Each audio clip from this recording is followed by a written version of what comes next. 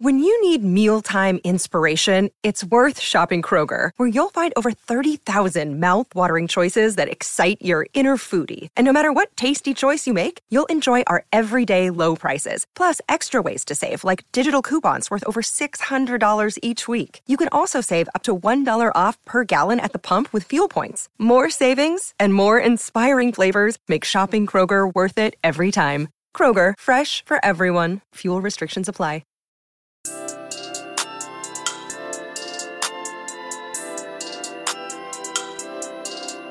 Thinking Basketball Podcast. My name is Ben.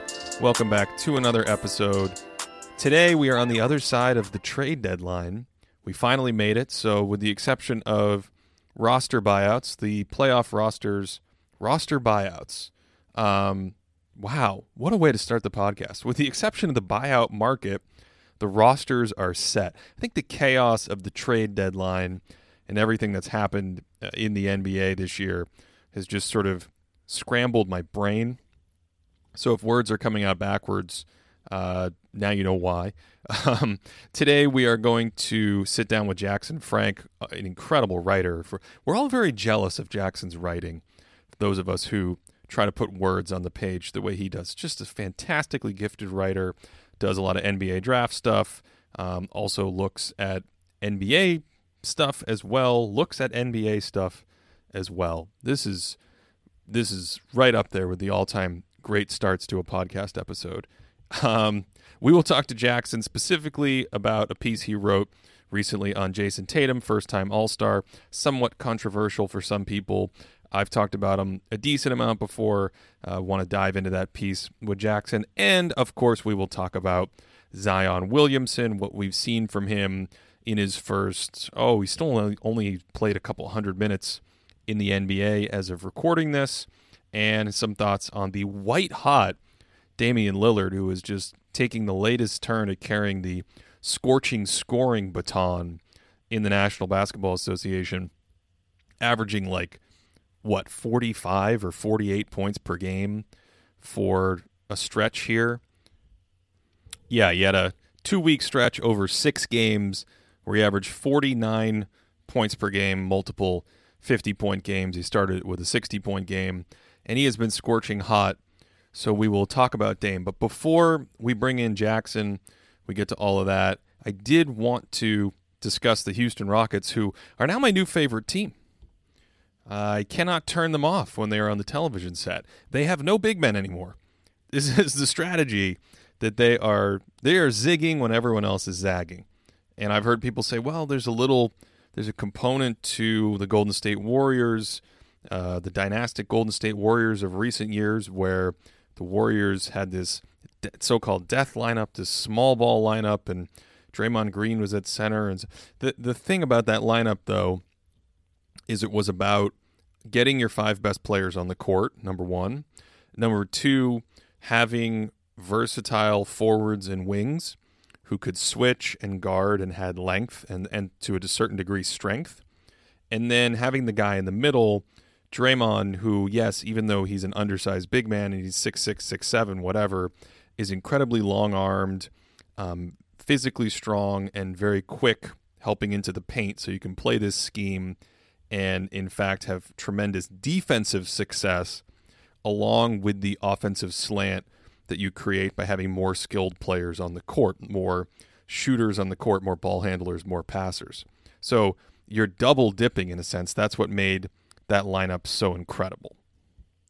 On the flip side, the Rockets, I don't really see the Rockets as mimicking that. I see what the Rockets are doing as akin to the 2006 Suns. The 2006 Suns, also coached by Mike D'Antoni, by the way, they ran out of big men at a certain point in the season. Kurt Thomas was injured. Amari Stoudemire was out for the whole year.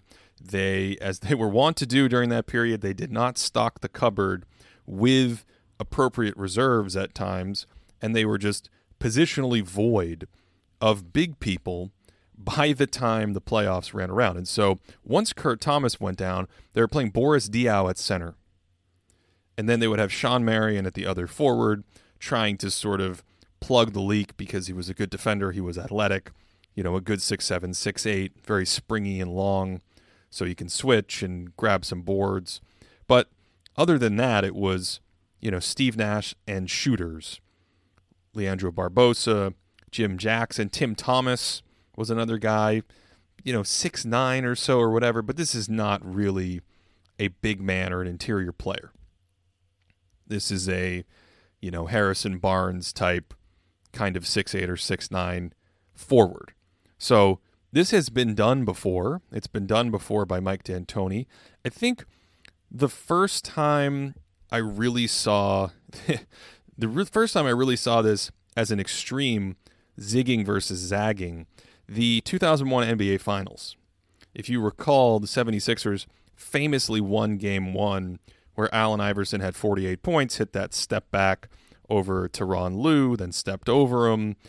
We all know this story. It was the only loss that the Lakers had that postseason in the midst of an incredible run down the stretch.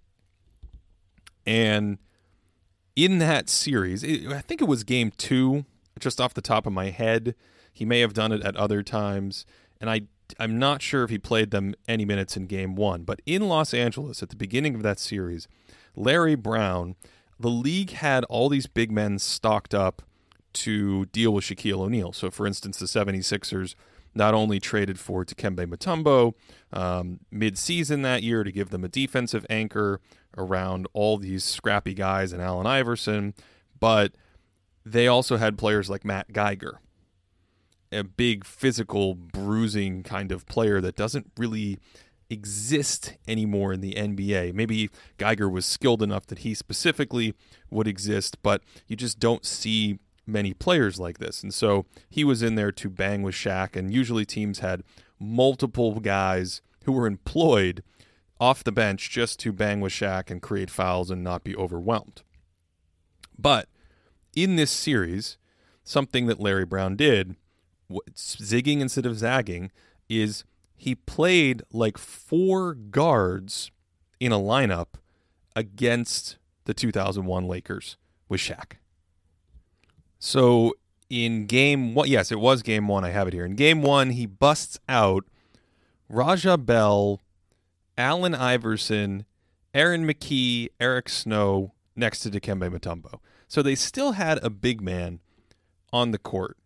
And there were a few other versions of this, like Jumaine Jones, who was kind of a, wasn't really a big man, another one of these Tim Thomas type forwards. There were different versions. Eric Snow could go in there, but it was just basically a bunch of guards out on the court and a big man against this traditional Laker team, not only with Shaq, but with guys like Robert Horry and other forwards and big players like that. And what blew me away is that in the couple minutes they were out on the court, they either stayed even with the Lakers or outscored them, which, of course, the sample's so small, it's not suggesting that they could be better than them. But it was, at the time, forget just not having 2 big men, just like all these small players on the court, like an undersized mid-major or small college team going up against a behemoth and just in their spots, holding their own, not getting destroyed on every single rebound, being able to actually get to the basket and finish, not being completely overwhelmed on the defensive end. And obviously that was almost 20 years ago, and that's still stuck with me. And so I kind of find myself in the same place now watching the Rockets and why I can't take my eyes off them, because they are, in a way, taking another step forward with an extreme version of that kind of approach where, hey, they might get crushed on the glass and they might give up things defensively because obviously they have no rim protection whatsoever. But they do have a decent amount of sort of physical strength for the way teams switch now to prevent guys from just getting right under the rim with post position. Also, the league seems to struggle with entry passes. Big players don't seem to know how to seal and use their hips to create an advantage down on the block when they have a mismatch. Some of that is the way the officials are refereeing and calling those plays now. There's a lot, like if someone falls down, they just call an offensive foul. But there's also an art as a big man or post player to creating that space and carving it out. So what you see so many times is when a guy gets a mismatch on a small, when a big gets a mismatch on a small, they lob it up to the big man, because that's the entry pass apparently, and he catches it 2, 4, 6 feet off the block. And what would happen, back in the 90s or early 2000s in these situations, if you could get a mismatch, you would often get a steal and a catch within 5 feet of the hoop, and you can just turn and shoot it over the smaller player. So the Rockets are very good at not allowing those catches, and the league doesn't seem to be in a place where teams exploit them. And so if that's the case, and you are kind of making that bet, you're placing that bet if you're D'Antoni and Daryl Morey and the Rockets, maybe you're not giving up that much defensively. You're never going to have a high defensive ceiling probably because you don't have a rim protector, and you may be vulnerable on the glass. But James Harden is more like a old school power forward defensively at 6'5" and very stout and likes to hold his position in the lane, and he does so well.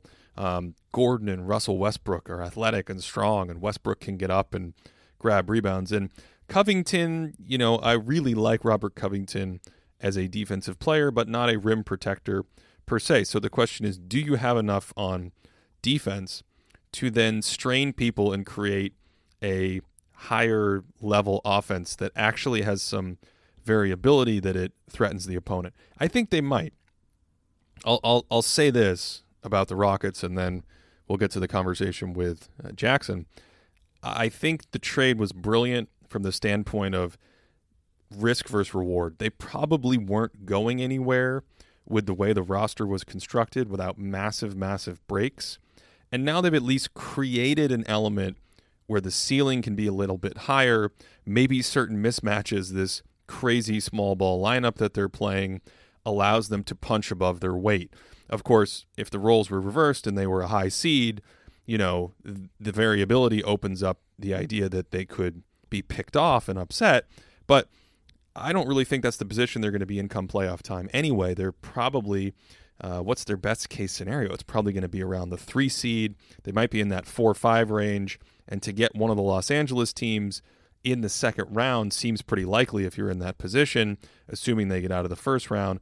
And I think this gives them a little bit better chance to spring an upset or find lightning in a bottle versus what they had earlier in the year. So I did want to mention that because at the very least, regardless of the analysis that I just provided, on the entertainment scale, they're off the charts for me. I just can't take my eyes off this team playing a bunch of guards and forwards and, not starting anyone. Elias had the stat the other night, not starting anyone over 6'6" for like the first time since 1963 or something incredible like that. So anyway, trade deadline, Rockets, enough about that.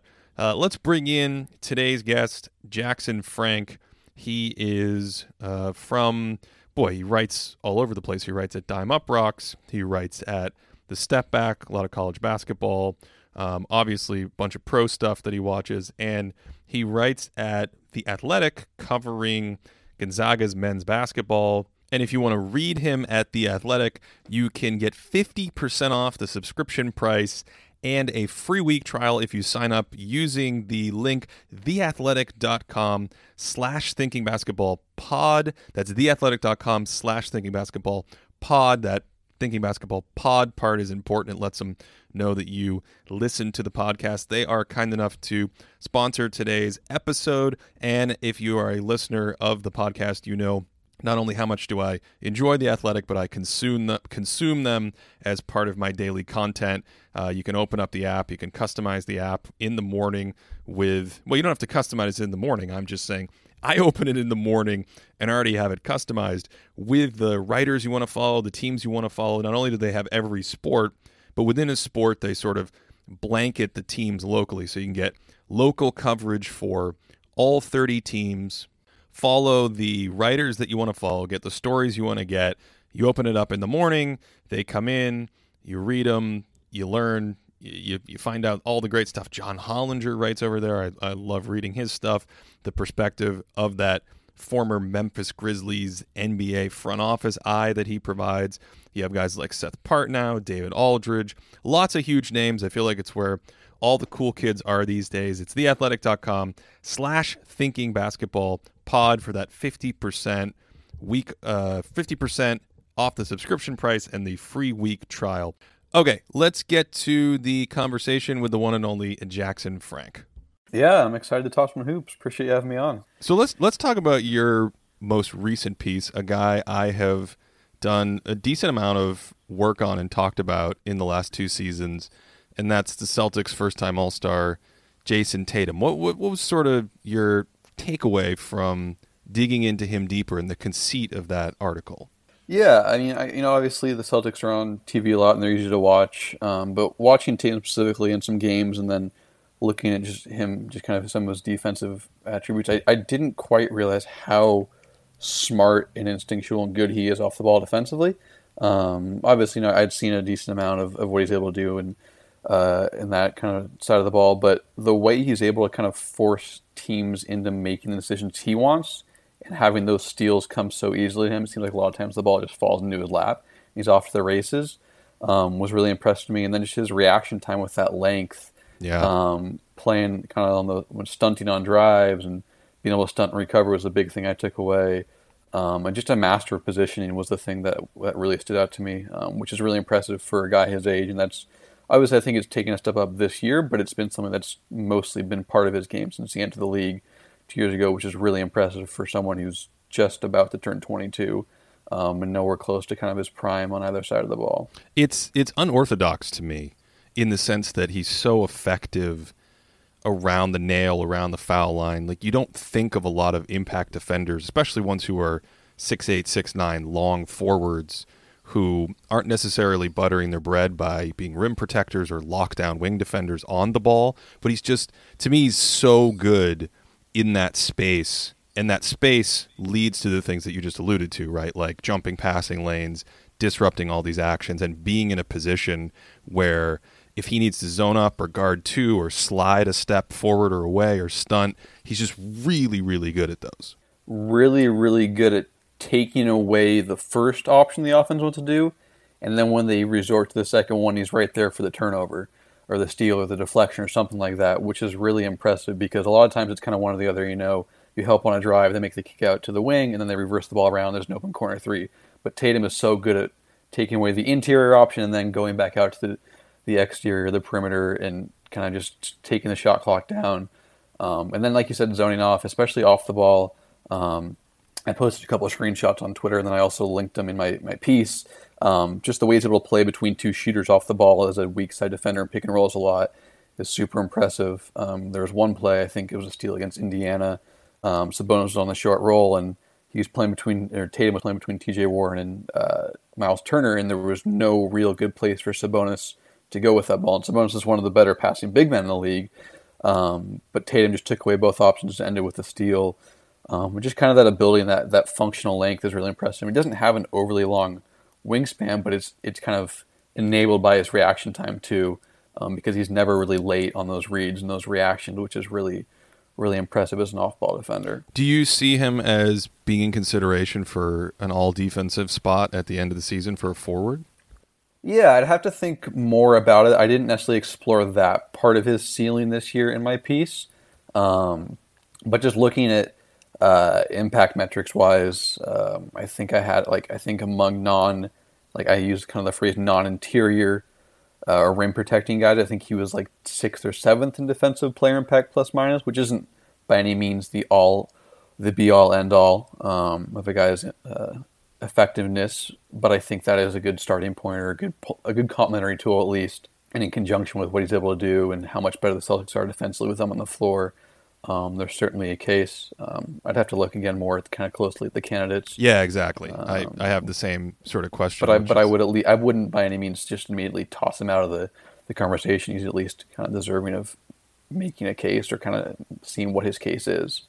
Okay, yeah, I think that's where I asked because I'm trying to get a feel for sort of how you see that impact. It's a tricky kind of impact to evaluate even once you dive into it, but the impact metrics seem to, think he's very, very helpful in Boston, not just on defense, but on offense, and you had some insights there as well. Yeah, and then just generally speaking, that was kind of my goal of this piece, is to understand why he grades out so well in these impact metrics and figuring that out, because I think a lot of times people just say, oh, he has good player impact plus minus, that means he's a top 15 player. But I want to kind of figure out what exactly he was doing well there.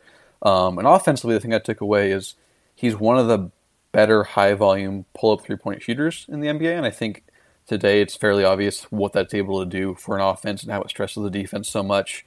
So last I checked, I think he was shooting like 37.5% on 4 pull-up three attempts, and the only kind of wing size players that were replicating that was Paul George, which is, I mean, that's just such a valuable shot to have for a 6'8" guy, and he's especially good in those step backs. He's got that fairly high release point, which is really hard to guard. And then he grades out well in isolation and pick and rolls too as an individual scorer, and those are two kind of the most frequent on-ball usage and play types a ball handler kind of needs to excel in, I think, to be effective, which is kind of what stood out to me. Obviously he still has some struggles as a finisher, and he probably relies a little bit too much on the mid-range game in terms of not quite being as efficient as he needs to really make that an efficient part of his game right now. But the pull-up three and the pick and roll scoring, and the way he's able to kind of snake those pick and rolls and get guys on his back, he's improved a lot there in terms of getting to the rim and finishing. I know earlier in the year, Max Carlin, big Celtics writer, was tracking that, and he couldn't finish anything at the rim in pick and rolls, and now it's really picked up, and he's become a lot better at sneaking those pick and rolls and getting the defender on his back and kind of putting him in jail is the phrase a lot of people use. Those are the things that really stood out to me, and when you can get to the rim, that puts a lot of pressure on the defense, and then you have the ability to step back, and if they're overplaying it and defending the drive, step back and hit those pull-up threes, it makes it really hard for defense to guard you and contain you in those ball screen actions. What do you make of the biggest criticism I hear levied at him is his overall shooting efficiency, his true shooting percentage, which is below league average. It's coming up, I think, as the season has progressed, but in general, probably 2020 not going to go in the books as a high efficiency season for him. My contention has always been that he is actually one of the rare players who I think that undersells his offensive impact enough that I would take it. A grain of salt is not the right term here, but I wouldn't be as negative on his scoring efficiency as that number. And a lot of that to me from watching the Celtics is he's one of the, probably with Kemba, one of the two guys who they'll go to at the end of the clock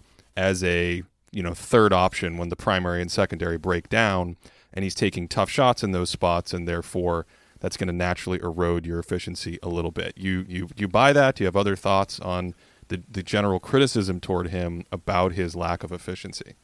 Yeah, I think so much of it is it's context and role dependent. Like you said, he's taking so many shots as an on-ball guy that naturally it's kind of going to lower your efficiency. Another thing that I came across is Mike Zavagno has his shot quality metric, and he's in the 94th percentile in three-point shot difficulty, which I think is really fascinating. Some of that probably, too, is a little bit reflective of his inclination to take tough shots at times, not necessarily always being able to create open shots, but at the same time, I think, like you said, he is forced to take a lot of tough shots late in the clock, and he's doing a lot of on-ball work. And so the thing I would love to do if I had a time at some point is to kind of figure out an average true shooting mark for a guy who exceeds a certain amount of usage and a certain amount of play types via synergy, and kind of figuring out what would be an expected efficiency for him to have in his role, rather than just saying, okay, here's the league average true shooting is 56.6% or whatever, and Tatum is 2.2 full points below that, so he's a below average offensive scorer. But whereas juxtaposing it with other guys who have similar roles to Tatum and figuring out kind of where exactly we should expect him to be, because he is doing so much work in pick and rolls and isolation. And he's doing a lot of spot-up work too. I think last I checked, he was kind of grading up poorly as a catch-and-shoot guy on threes this year, which is interesting. But yeah, that was my takeaway too, is he has to take a lot of tough shots, and he's doing so much work as a creator that you can't just look at the average true shooting. It doesn't really show the whole picture. I mean, ideally, you'd want Tatum to also be great at on-ball difficult isolation scoring, but my take on that is that that's going to level him up naturally as a player, and you're no longer talking about like, is this guy a top 25 or top 30 player? It's more like, is he a top 10 player or whatever would come with that additional skill. So I think maybe to the theme of that piece that you wrote, it's more about we have these natural inclinations when we look at a guy. Hey, what's his on-ball defense look like? Can he be disruptive with his footwork? What's his ISO scoring game look like when I watch the ball? But Tatum has so much value outside of that it makes him sort of a tricky eval for the classical quote-unquote eye test. Yeah, for sure. Yeah, that was part of my goal. Is I've been very complimentary of Tatum on Twitter, and you don't want to get stuck in the echo chamber of Twitter, but I just thought it was an interesting thing. I had some time, and I liked writing about him, and the All-Star candidate, the All-Star reserve is being announced soon, and so just looking at exactly why these advanced metrics like him so much, I think there is an inclination to push back against those if they don't match the eye test. So my goal was to pair the eye test with the impact metrics and explain, here's why he's top 15 in player impact plus minus this year. Here's why he grades out in real adjusted plus minus so well this year, because he does these things on the basketball court. It's not just the data being skewed a certain way. Going back to kind of the larger point at hand about his offensive efficiency, if you look at his rookie year when I think he was just under 59% true shooting, but so much of his stuff was coming on spot ups and transition, like almost 50% of his stuff via synergy was there, and he graded out well. But yeah, if you in 2 years or a year from now, Tatum is at 22 points a game on 58% true shooting, then like you said, we're working with a guy who isn't just a fringe all-star. He's a guy who should be starting games and be a top 10, top 12 player discussion, because that's kind of the point you get to with what everything else is able to do. Once he gets that scoring efficiency above league average, well above league average, if he's kind of maybe approaching 60 at some point. You're talking about a guy who's super, super valuable, who impacts the game on both ends to a high level, and there aren't a ton of those guys who are able to do that. I think I used the phrase he's a two-way star, and I think a lot of times that is overused, but for me, I define that as just someone who makes a legit impact, positive impact on both ends. That's something that Tatum has done this year and done mostly throughout the entirety of his career. Yeah, and piggybacking off that last point, I do think there is a fit with the way the Celtics have their roster constructed and the lineups this year, where Tatum can come in on defense, and Jaylen Brown's a different kind of defender. Gordon Hayward's also 6'8", but I think between the three of those forwards and anyone else they rotate into those positions, he's 6'8", long, off ball. He kind of provides the best value for how they want to guard certain situations, how they want to play weak side, how they want to play pick and roll, how they want to guard the nail when they set up against certain coverages. And I think he's the best at that on that end. So when he's off the court, they're kind of missing an element there. And then on the flip side, when he's on the court as well, he adds, along with Kemba to a large degree, sort of a secondary guy who, when they swing the ball, because they have a lot of side-to-side stuff in that Celtics offense, when they swing the ball, Tatum can, again, add value. Like, I love your call-out of the step-back three. That's a really decent self-created shot. He's also gotten much better at getting to the rim, or better about shot selection in general. And so I think those two things together in a single player are one of the reasons why on that team you see such monstrous, all those PIPM, RPM, all those numbers are coming from huge raw plus minus impact in his on-off when he's on the court versus off the court. Not sure if you have anything else to add or push back on that. No, not really. I think sometimes analysis in general penalizes players for fitting well within a team, but I think Tatum does so many things well, and his skill set is so crucial that we shouldn't necessarily, and yes, he's in a great spot, I think, overall, but I think that should be not necessarily used as a negative against him. It's just his skill set is so good that, he is so valuable what the Celtics do that he benefits a little bit from playing on a really good team with other really good players, but a lot of what he does is indispensable. You couldn't just put Jaylen Brown on the nail and have him stunt all the time, or have him shooting these step back threes, because he's just not, Tatum just isn't a guy who grows on trees. He's not someone who you can just go plug and play, or find someone else who's maybe 20% worse but can provide 95% of the impact. So that might be a little bit of a tough. I probably didn't articulate that very well, but no, I think I got your point. Two-way wings grow on trees. That was your yeah, exactly, yeah, for sure. But yeah, I think he is someone who he benefits from a situation, but he also, what he does allows himself to benefit from the situation and makes it tough for the Celtics to really replicate anything he provides when he's off the floor, which is a testament to him. And it's not like a team is just missing a spot up shooter when that guy goes off the floor, they fall apart. Tatum's skill set is much more unique and valuable than that because it's tough to find anywhere else in the league, really, for the most part. So speaking of tough to replicate and value, you're in the Pacific Northwest. There's a guy up there who's pretty good, Damian Lillard. What have you made of his recent outburst, his scoring bonanza in some of these crazy games that he's having? I know you have thoughts on him. Yeah, it's just honestly been wild. I haven't been able to watch all the games, but I tuned in for a lot of last Friday against the Lakers, and the easy cliche but is true is it's very Steph-like. The degree to which he is just making shots at an absurd rate this year is incredible. The stat I found, and I don't know if it's been updated recently, or it has been updated. I haven't checked it in the last few games, but like 83% of his shots are unassisted, which is absolutely bonkers. It's like Harden levels among high level scorers. Like I was looking at some other guys like KD during his MVP years, the year he's averaging like 30 plus a game was like 55-60%. Obviously he's a little different because he catches the ball in the mid range slot and kind of shoot over the top, which makes it an assisted basket kind of in that sense. But a guy like Giannis too, who does a lot of driving from the perimeter and whatnot, is like 55-60% as well. Like 83% is just like unreal, like the degree to which he's having to self-create shots. And he's averaging 30 a game on, I think he's at 62% true shooting. You know, we just kind of talked about the nuance of true shooting, but like end of the day, a guy who's creating that much of his own offense and averaging 30 a game and doing it on almost 6% better than league average true shooting is just an absurd scorer and offensive player. And then you combine that with his near 3-to-1 assist to turnover ratio, you're looking at one of the best offensive seasons from a point guard in recent history, really. So I had him 10th in my top 10 player video last year. Is that about where you saw him as a player heading into this season? And then what I'm really leaning into is, do you think he's materially improved this year? Is this just hot shooting? What's sort of your assessment from a larger scale, you know, that grand scheme of player hierarchy about what we're seeing with Dame right now? Yeah, I think 10th was about right. That's probably what I would have had him. I probably would have had him in that kind of that tier of, you know, like PG, Embiid, Jokic. You know, depending on how much you value per game, maybe Embiid a little higher, despite his injury limitations. But yeah, I think 10th was about right. I would still probably stay about there.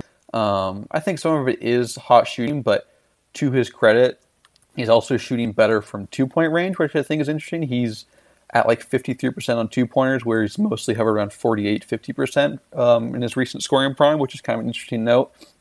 Well, but then, yeah, I mean, what do you think he's done better specifically this year? Let's frame it that way. Yeah, I mean, it seems kind of simple, but he's shooting more threes. Like, I mean, that's just, he's shooting better on them too. Like, I mean, I think his 3-point rate is up to almost 50%, where it's more hovered around 40% previous. So this year he's at 49% of his threes shots are coming from three, whereas kind of mostly been around that 41-42% kind of threshold in previous years. And he's shooting 39%, which is a career high. So when you shoot a career high on the more efficient shots, you're just generally going to be better in terms of scoring efficiency and scoring impact. And it just seems like he's kind of really embraced that. You know, I keep coming back to Steph, but that Steph just kind of just let those threes fly and realize how much it bends the defense and it stresses the defense, which is making it easier somewhat on his teammates. Obviously, they've struggled with kind of continuity injuries. They don't have a ton of talent around him. But yeah, just kind of realizing that if you shoot one or two more threes a night, teams are going to be cognizant of that. And when you make them, they're going to start trapping you half court or trapping you way beyond the 3-point line. And you're going to create better looks and easier looks for teammates. Yeah, you keep alluding to Steph, and so just to add some color to that, Dame is taking, I don't have the number in front of me offhand, but he's taking more like 30-foot threes, these super deep Trae Young shots, and making them at a higher percentage than ever before. And whether that's hot shooting or not, you know, I kind of feel like it's a little bit of hot shooting, but to your point, it is adding an extra dimension to his offensive game, which is difficult to deal with, and I mean, he's just completely on fire right now. Yeah, exactly. And I would agree it's some hot shooting. I don't think he's going to be quite at that 40% type threshold given his 3-point volume. But even before this 2-week hot stretch, he was still, I think he was, like, his relative true shooting was still the best it had been either of his career or up there, which I think is a testament, kind of altering his shot profile a little bit to improve his overall efficiency. So yeah, I don't quite expect him to average 30 a game on 62% true shooting. That's kind of Harden levels. I don't think he's quite the level of offensive player that Harden's been throughout his career. But yeah, I think that's the big thing, is just shooting more threes and making them at a higher clip, which obviously is not very insightful analysis, but I think sometimes it can be tough for guys to embrace shooting more threes, because it just can kind of, you look at, something that comes to mind is, people would love for Tobias Harris to shoot more threes, and especially the Sixers would need that, but he hasn't quite been able to embrace that quick trigger mindset, whereas Dame has increased his volume and his range for sure, and you're really seeing it pay off with his overall impact on offense and then his individual efficiency, because his impact numbers offensively are pretty nutty this year.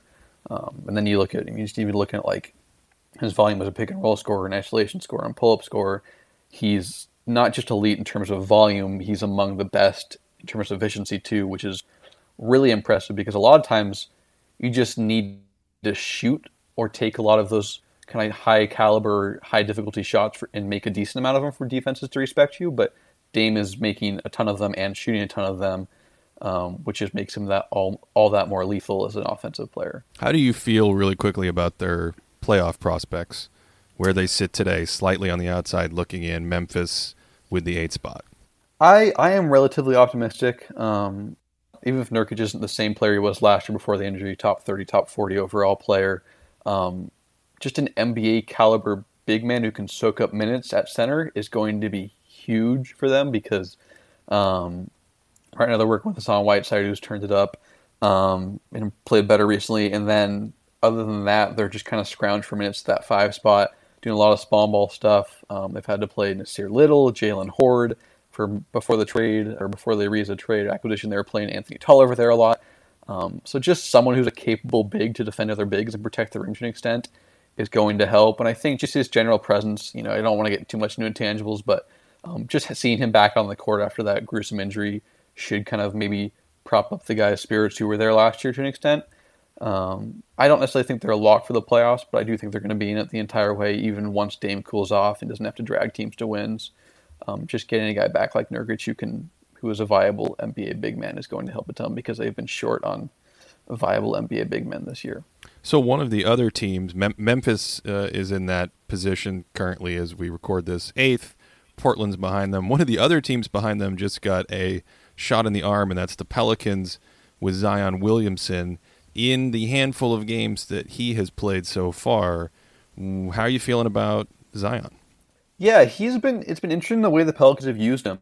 They haven't really kind of tapped into his self-creation a ton from what I've seen. They've really just posted him up a ton and said, you are quicker and can jump higher and you have incredible touch as an interior finisher, that we're just going to throw these entry passes over the top that no one else can get, which has been fascinating to watch. And I watched the game on Sunday against Houston last week, and there was one play where Zion kind of had, I think it was PJ Tucker, I don't recall exactly, but he had, whoever it was who was guarding him kind of pinned, and they were trying to throw an entry pass, and James Harden was guarding Drew, who had just set like a flex screen for Zion to get post position, and then Drew was coming up, and I think there was like a pin down screen for Drew for 3, and Harden just let Drew run free so he could help deny the entry pass, which was wild, and they didn't get anything out of it, but Drew had a clean look at 3 that they kind of parlayed in another open shot they missed. But just the degree to which teams are already respecting Zion as an interior scorer is pretty wild.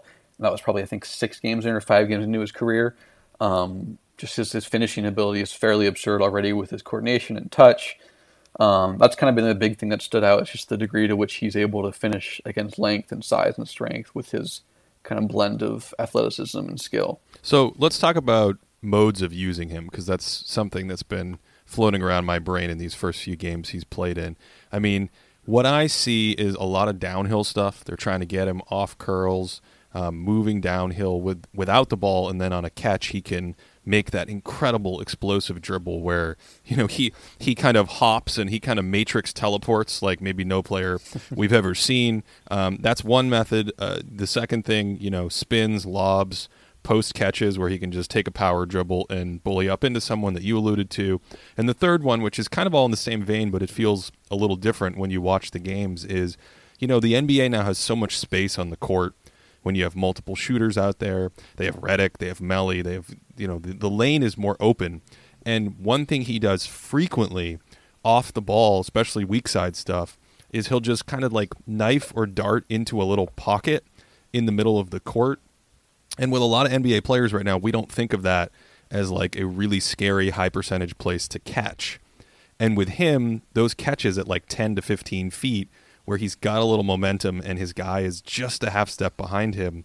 I mean, this seems to be kind of the most explosive, dangerous, efficient way for him to score right now. So I say all of that to say, what do you think is an ideal way to use him? He seems to be such a unique specimen heading toward the hoop. Yeah, I think the way the Pelicans have used him thus far is perfectly fine. I mean, he's averaging 26 per 36 minutes on 58% true shooting. But I would like to see them get him some more face-up touches. You kind of talked about that 10 to 15 foot range.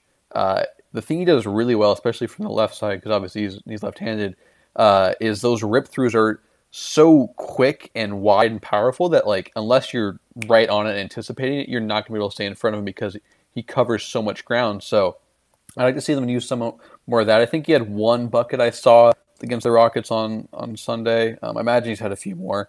But that's the one that sticks out because it's the most recent Pelicans game I've watched. But yeah, kind of letting him create a little more. It can be tough because it's kind of a delicate ecosystem there. You have Brandon Ingram who likes to have the ball in his hand. Drew likes to have the ball in his hands a lot as well too. But obviously Zion is their most important player moving forward. So I like to see them explore kind of some of his offensive versatility more. What I see from just looking at the synergy page, which isn't the be-all, end-all by any means, but 35% of his looks are the post-ups or offensive rebounds, and their 17% are cuts, and then another 14% are transitions. So that's a lot of just kind of being in the right spot in the right place, which is similar to what he did at Duke. But then trying to use him more as a pick-and-roll guy. He's had 13 possessions there, 7 shots, so that's just about 2 a game thus far. But just really trying to kind of explore the depths of what you have with Zion. And I know they've kind of tried to be a little careful with him, not rushing back. In terms of the injury he had. You can still see he's not quite as explosive as he was pre-injury. I think that'll come with conditioning and whatnot. But yeah, just bottom line is just explore what you've got with this guy because he has the potential to be a generational scorer in terms of efficiency and how he affects the defense with his rim pressure and all that. And the offensive rebounding there is even a little skewed. It's gonna skew all of his like percentage of possession numbers because half of those are his own shots at the hoop. Yeah. Where he just, jumps.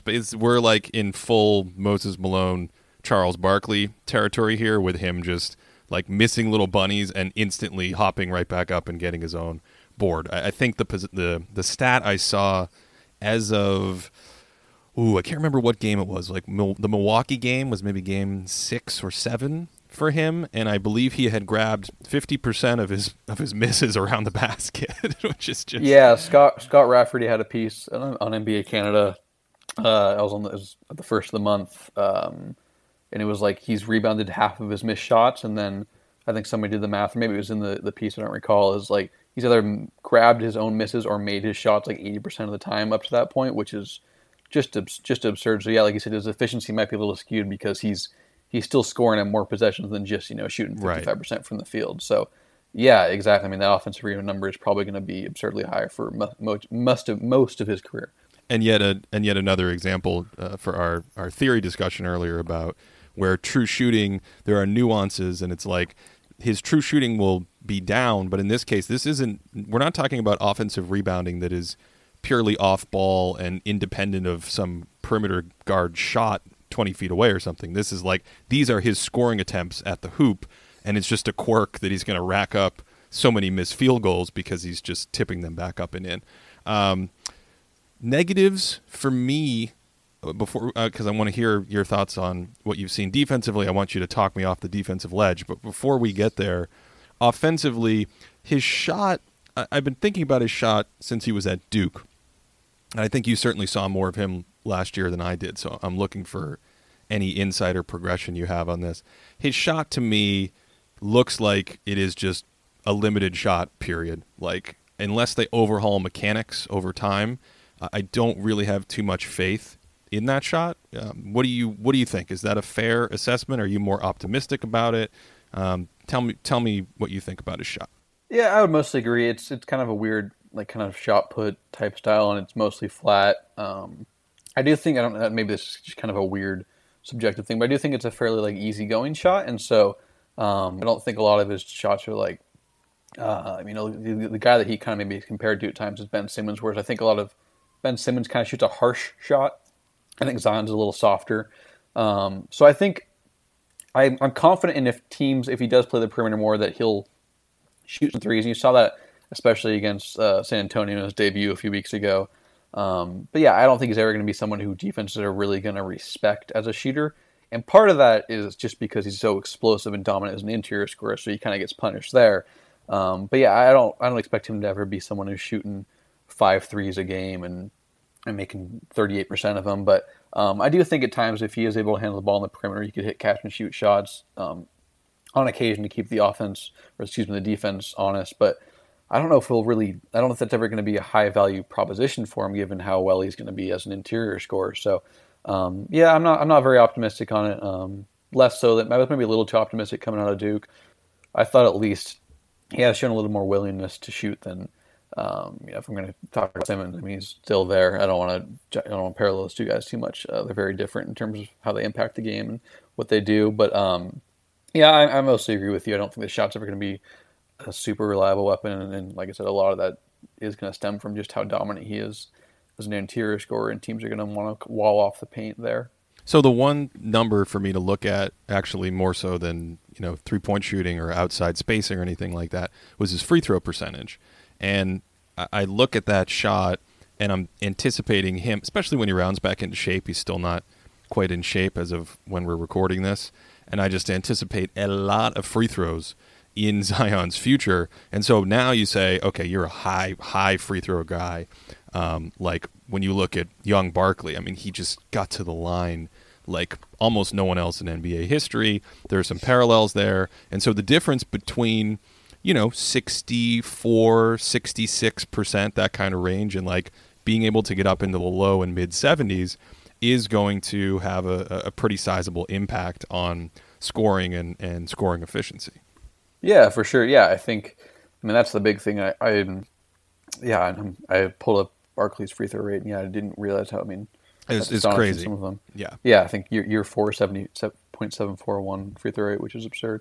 But yeah, I mean, Zion's done pretty well to draw fouls. I think he's just below 50% free throw rate, which is pretty good. Obviously small sample, but I think a lot of that bears out on film too. He's super aggressive inside. Teams are going to hack him, especially if he's hovering below 60% from the line.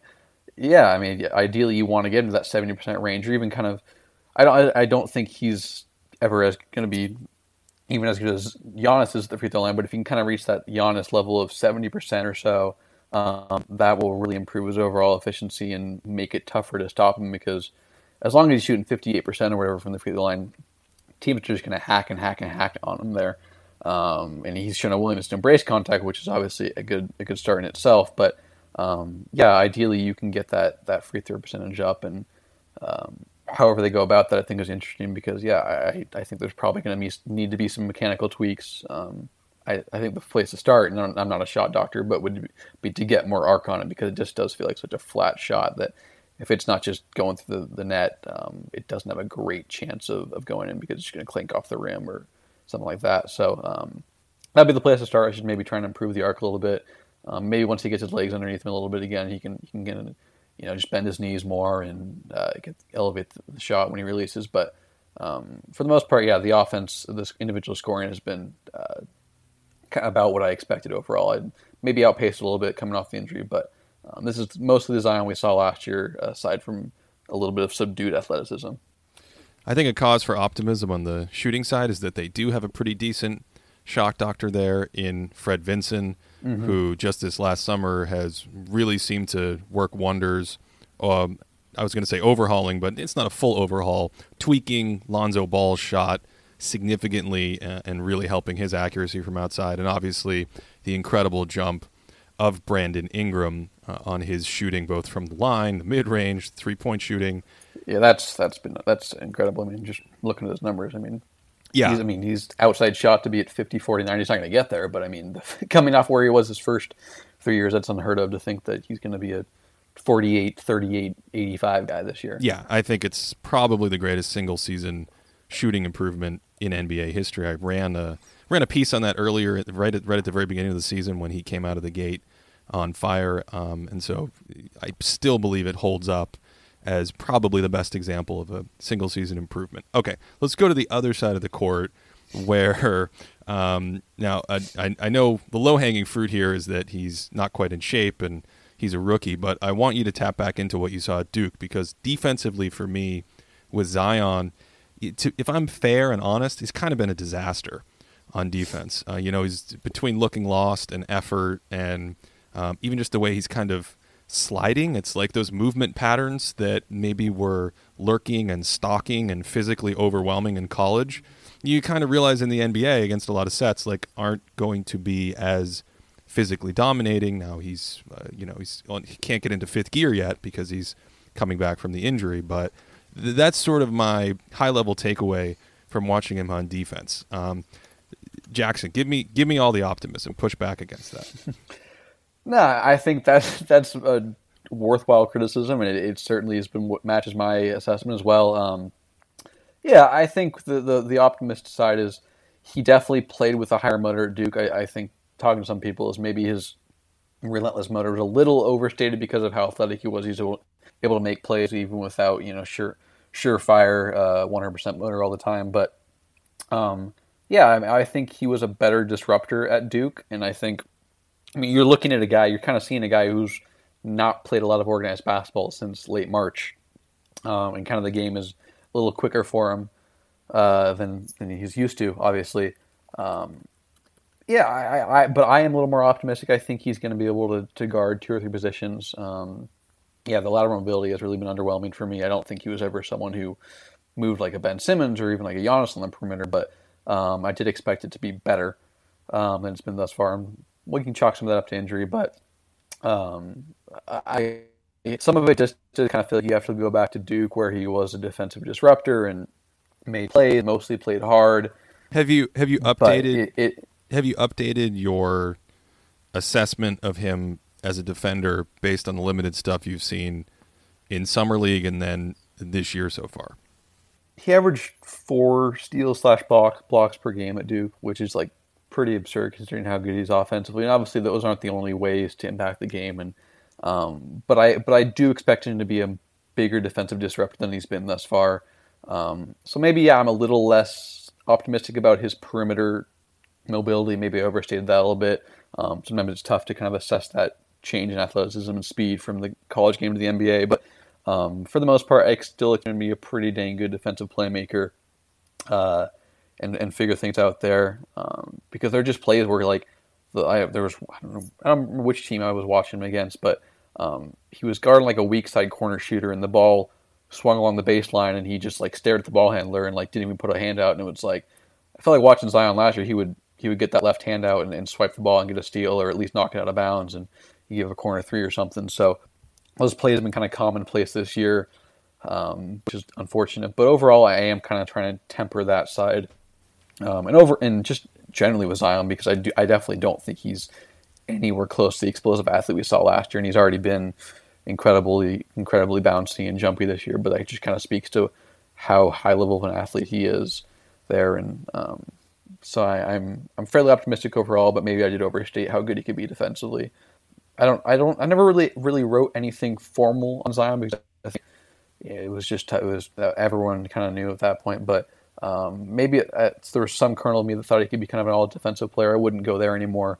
Maybe that was misinformed, but I still do think he's going to be a pretty good player on that end, because he's strong and he's generally smart and has good instincts, or show good instincts at Duke. Okay, I think that makes sense. I think that's kind of what I was interested in your take on, because there was certainly last year this groundswell of thought that, okay, this guy could be a spectacular defensive player, small ball 5, typical 4, switchable, athletic, strong, rim protection, rebounding. And I'm with you in that as I see him put in the NBA game, understanding that he's going to get way better just with experience, I'm not necessarily looking at a guy who's going to be like a dominant defensive player per se, but more like a guy who's going to be a generational, unique type offensive player. And then the question kind of becomes like, well, how far does the defense come along? Does it boost him up? Does it hold him back? Is it kind of neutral? At least that's where I stand after what did he play? 9 minutes in summer league and a handful of games, a couple weeks of games so far as we record this. Yeah, for sure. Yeah, I agree. Like I said, I probably just overstated it and got maybe a little bit caught up in the Zion hype, even though I watched a fair amount of his games. But I do think he's going to be a fine interior defender, and at some point those instincts are going to come back, not to the degree of averaging 2 steals and 2 blocks a game, because that regardless of kind of what else he would do, that's just incredible production. But enough to the point where he's going to be putting up steal and block rates of north of 1, because right now steal rates at 1% and block rates below 1%, whereas last year I think he was at 3.9 steal rate, 5.8 block rate, which is incredible again. So given that we, I think, agree that he's pretty, he's not where he was athletically last year, and he's been fairly limited by what we've seen so far this year, coming back from the injury. Looks like he's, carrying more weight. What kind of optimism do you have? What are you looking for in his second year? Can we kind of project forward? Yeah, I think the goal there, because that's this like more like a true rookie year for him. It feels like. Yeah, the goal for me there would be simply to see more of that defensive playmaking instincts that we saw at Duke. Maybe some added offensive versatility that doesn't just revolve around Zion, you're the most athletic guy on the floor and you can finish with the best of them. Here's the ball that only you can catch, which I think we'll get more of that later in the year, but more consistently. I'd like to see some more self-creation from him. I think he's got it. His handle is fairly good for a big. I think it'll work well against other guys who are defending him that aren't able to kind of pry the ball away from him, say like a guard might with quick hands. But that's kind of what I'd be looking for. And then I don't know if this is unrealistic or not, but just I would still like to see the 3-point volume increase a little bit. I don't know necessarily if it's the most prudent thing, but I think for him to reach his ceiling, it'd be cool for him to at least maybe force some defenders to guard him who just instinctually close out on an open 3-point shooter. The smart ones probably won't, because they'll realize what Zion at the rim means for their chances of getting a stop in that possession. But that's what I'd be looking for. But again, it's just so early that I could still see a lot of these things playing out at certain points throughout the rest of the regular season. Big thanks to Jackson for taking the time out to share his thoughts on those topics. And once again, if you want to follow Jackson on Twitter, it is at JackFrank_JJF. You can find his work at Dime Rocks, at Dime Up Rocks, The Step Back, and as mentioned, The Athletic. The Athletic, of course, 50% off the subscription price and a free week trial if you head over to theathletic.com/thinkingbasketballpod.